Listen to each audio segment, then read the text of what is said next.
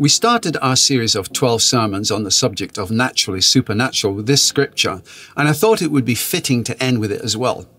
The Apostle Peter has been told by the Lord to share the gospel with the non-Jews, and this is part of what he says. Acts 10:36-38. You know the message God sent to the people of Israel, announcing the good news of peace through Jesus Christ, who is Lord of all.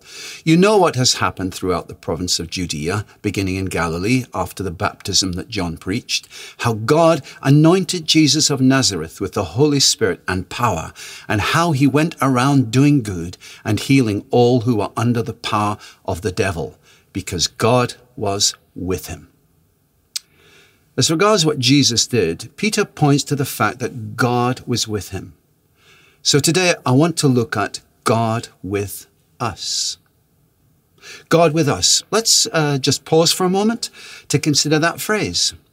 Because we're not talking about an idol that has to be carried through the streets, and I've seen many of those. We're not talking about some superhero who can fly or exhibits superpowers, a comic book hero on the big screen. We're not talking even about a great orator, a great communicator who can sway a nation. We're not talking about a guru who spouts an appealing philosophy. We're not talking about a God among many gods. We're talking about God, not simply even a messenger from God, but God himself, God with us. Let's consider that for a moment. God, the creator and sustainer of life, not some random Big Bang, but the supreme intelligence who designed each atom, each portion of DNA, every cloud, every rainbow, every snowflake, who made mountains and rivers and waterfalls and lakes and seas and rain to soften the ground for planting, who made lions and tigers and rhinos, dolphins, sharks, jellyfish, giant sequoia trees that can live for thousands of years, honeybees and eagles, crocodiles and koala bears. I could go on. Or look into the mystery of space and see moons and comets, galaxies and black holes, free-floating planets, quasars and dark matter. And that jewel in the darkness, as seen by lunar astronauts, our beautiful and fragile planet Earth. Isaiah puts it really well in chapter 40, verse 28, where he says, "Do you not know? Have you not heard? The Lord is the everlasting God, the creator of the ends of the earth. He will not grow tired or weary, and his understanding no one can fathom." God with us, the creator. That would be amazing in itself. But there's more.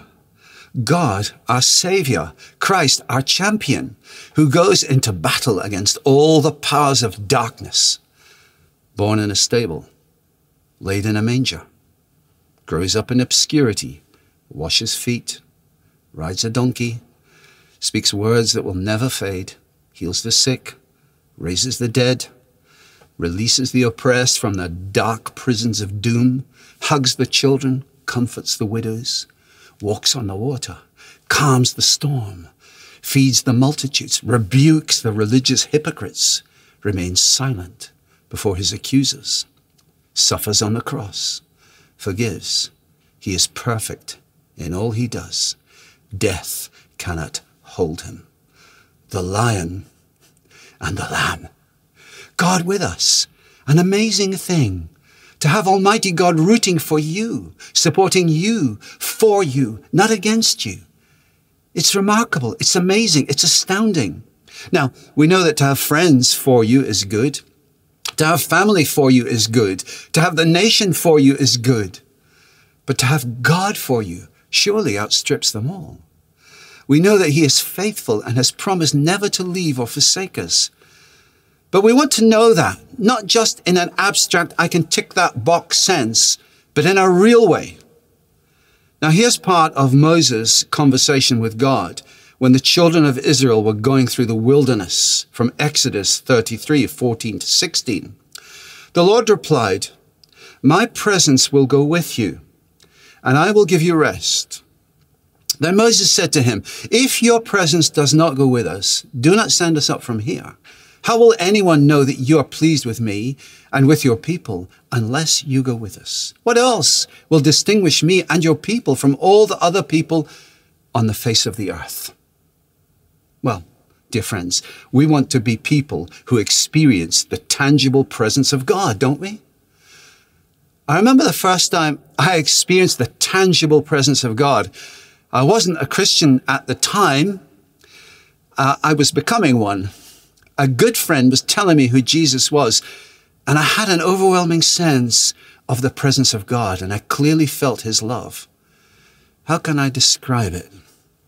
I've been thinking about this a lot. It was like a beautiful and intoxicating fragrance filled the room, or like being soaked in a warm, fragrant bath from where all of life looked different. I had an overwhelming sense of God's love, an overwhelming sense of peace that I'd never experienced before. At the same time, I had a strong sense of conviction that I was going the wrong way in my life and that I needed to change direction, do a complete 180. So I did. Now, I've had many experiences of the presence of God since then. I'll tell you just a couple. Another was in meetings when the tangible presence of God came and there was a stillness where you even felt that breathing might disturb it and no one spoke.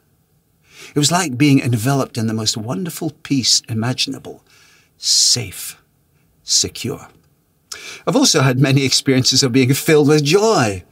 I've wanted to dance and have, not quite Fred Astaire or Strictly, but joyful nevertheless. I've been overcome with so much joy that I've slid off my chair onto the floor. I've laughed so much that I've said to the Lord, stop, it's too much. I've been filled with joy and have been unable to express my gratitude to the Lord in any language I know. So I've spoken and sang in tongues, that unearned language given as a gift by the Spirit of God. I felt tingles going up and down my body as if standing in a flame that is not of this world. And through all of these experiences, Jesus, I have to say, was the one who took the initiative. And I guess many of you have had similar experiences too. Often they will come from me as I would describe out of the blue. I've had experiences of God's presence on my own and in church while praying or worshiping. As I was writing this, I asked myself, am I still hungry for God's tangible presence? I want to ask you a question. Are you? I have to say, I've really missed meeting together as I often experience God's presence when we meet together.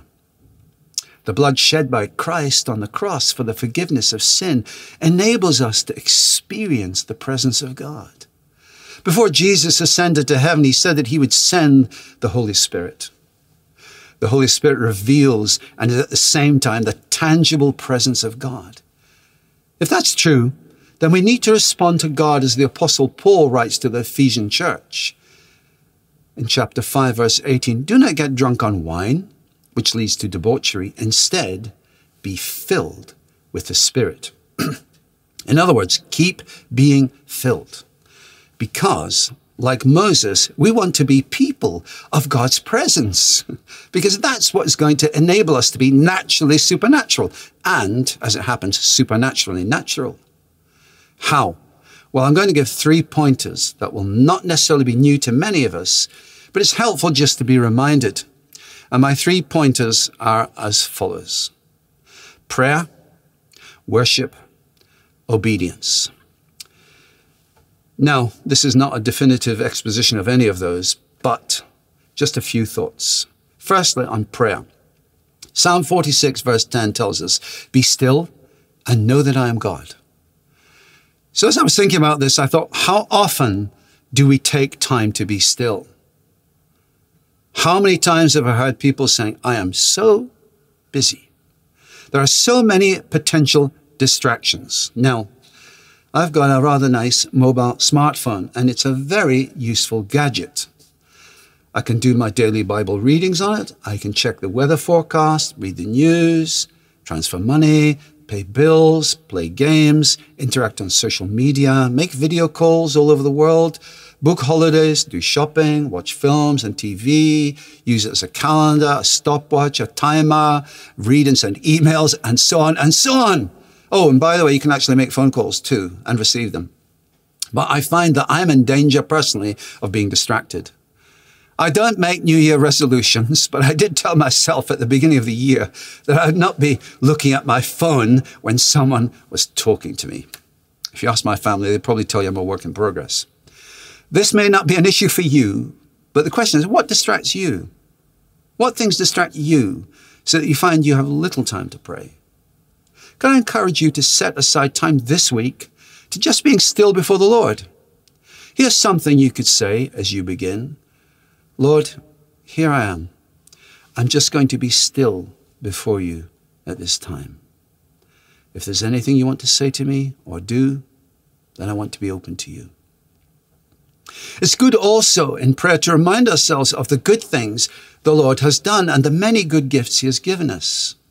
At a recent Thursday morning Zoom prayer meeting, we were encouraged to speak out our thanks for what the Lord has done and for who he is.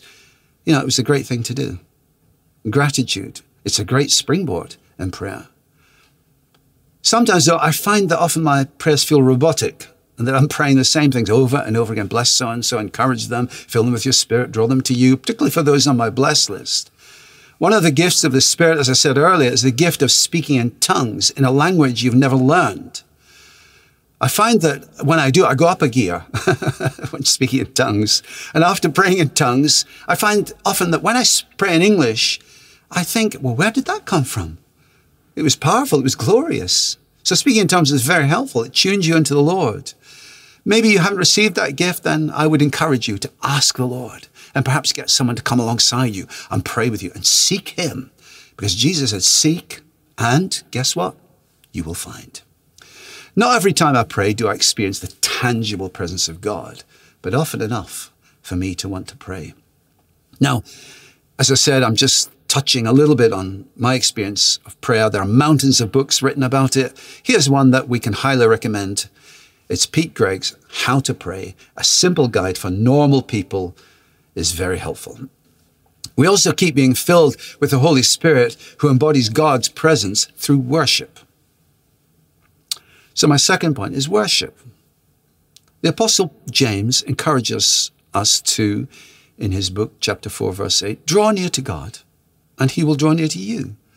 Now, worship is a great place to draw near to God. I often experience the presence of God during times of worship, particularly when we gather together as a church. And I find that it doesn't seem to matter what I'm feeling or how my day has been, or even necessarily how expectant I am or not. I tend to think, I'm going to praise the Lord regardless of how I feel because he is worthy and he's done great things. And then suddenly, out of the blue, I'm energized by the Spirit of God. And the reality of who he is hits me again.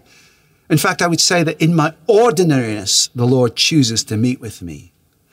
Now, before the pandemic, we had evenings at the King's Centre called Encounter Evenings. We had them at Hazelmere too. Such a great time to worship the Lord together. Something special when we gather like that. I'm looking forward to doing those things again. One of the things I find helpful to experience a sense of God's tangible presence personally is through music. We're very blessed in our society to have so many ways of listening to music. YouTube, Spotify, Amazon, CDs, and so on. I've got a very small device in my car that I can tell it to play certain music, and it does. I love it. A couple of songs that I found really helpful recently, both live from Bethel Music. You might like to check them out, I don't know. They're on YouTube as well. You Make Me Brave, Bethel Music Live, and Goodness of God, Bethel Music Live. Both very encouraging songs. And they help me to focus on the Lord and raise my spirit to appreciate the Lord more. That works for me anyway. What works for you? How do you draw near to God in worship? However you do it, keep doing it all the more. Draw near. Now, I don't want you to think that I've got it all together. Far from it. I would describe myself as subject to bursts of enthusiasm. Now, as we start to rebuild here at King's, I'm sure there will be increasing opportunities to come together and worship. Let's look out for them and get involved. Because as we do, we will experience the tangible presence of God. It will help us to keep being filled with the Spirit and experience the reality that God is with us. So the third and final thing I want to say is, again, it's very simple, probably nothing new, but here we go. It's obedience. I'm going to read a couple of scriptures now from John's Gospel, chapter 15. First of all, verse 4, where Jesus says, "Remain in me as I also remain in you. No branch can bear fruit by itself. It must remain in the vine. Neither can you bear fruit unless you remain in me. And further on in that same chapter, in verses 9 and 10, as the Father has loved me, so have I loved you. Abide in my love. If you keep my commandments, you will abide in my love, just as I have kept my Father's commandments and abide in his love. There's this sense of being with God, not just on special occasions, but as part of our continuing friendship. For let's not forget, we were once enemies of God, but we're not enemies any longer if we know Jesus as Lord and Savior. The trouble is, I guess, that naturally we don't really like to do what we're told. You see that in children from a very young age, don't you? When children will say no when they're asked to do something or told to do something. It's in our human nature to rebel against commands. We don't want to be commanded. Who are you to tell me what to do? We want to make our own choices. We think we know better. However, because of Jesus' sacrifice on the cross, we can have a new heart that is responsive to God. His laws get written on our hearts, a heart that realizes that God's ways are best. And we find, as the Apostle John says in his first book, chapter 5, verse 3, for this is the love of God, that we keep his commandments, and his commandments are not burdensome. I find that quite releasing. His commandments are not burdensome. As I was writing this, I felt the Lord say to me, don't seek to understand the hidden, but fail to do the obvious. It's obvious that we are to love our neighbor as ourselves. The challenge is to do it. Fortunately, we have God with us to enable us. Okay, here we go. Let's take a moment now to invite the Holy Spirit to come. Let's ask him to open our eyes afresh, or perhaps for the first time, to the wonder and splendor of Jesus, who shed his blood that we might know that God is with us. I'm just going to pray now. Father, I thank you that you're with us. I thank you that you sent your beloved Son in order to open the way for us to have a friendship with you. You're amazing. Father, we ask that you will help us in our journey, Lord Jesus, that you would fill us afresh with the Holy Spirit, that we might walk with you, in agreement with you, all the days of our life. And I pray, Lord, for those who perhaps haven't even begun that journey. I pray for them, Lord Jesus, that they would experience your presence and your love for them. And I ask for these things in Jesus' name. Amen. Now, I want you to take one thing that you can do this coming week. Perhaps it's get rid of a distraction and be still before the Lord and listen for what he might say to you. Perhaps it's worship the Lord with some music, being grateful for what he has done for you. And lastly, in your obedience, seek to be a blessing to someone this coming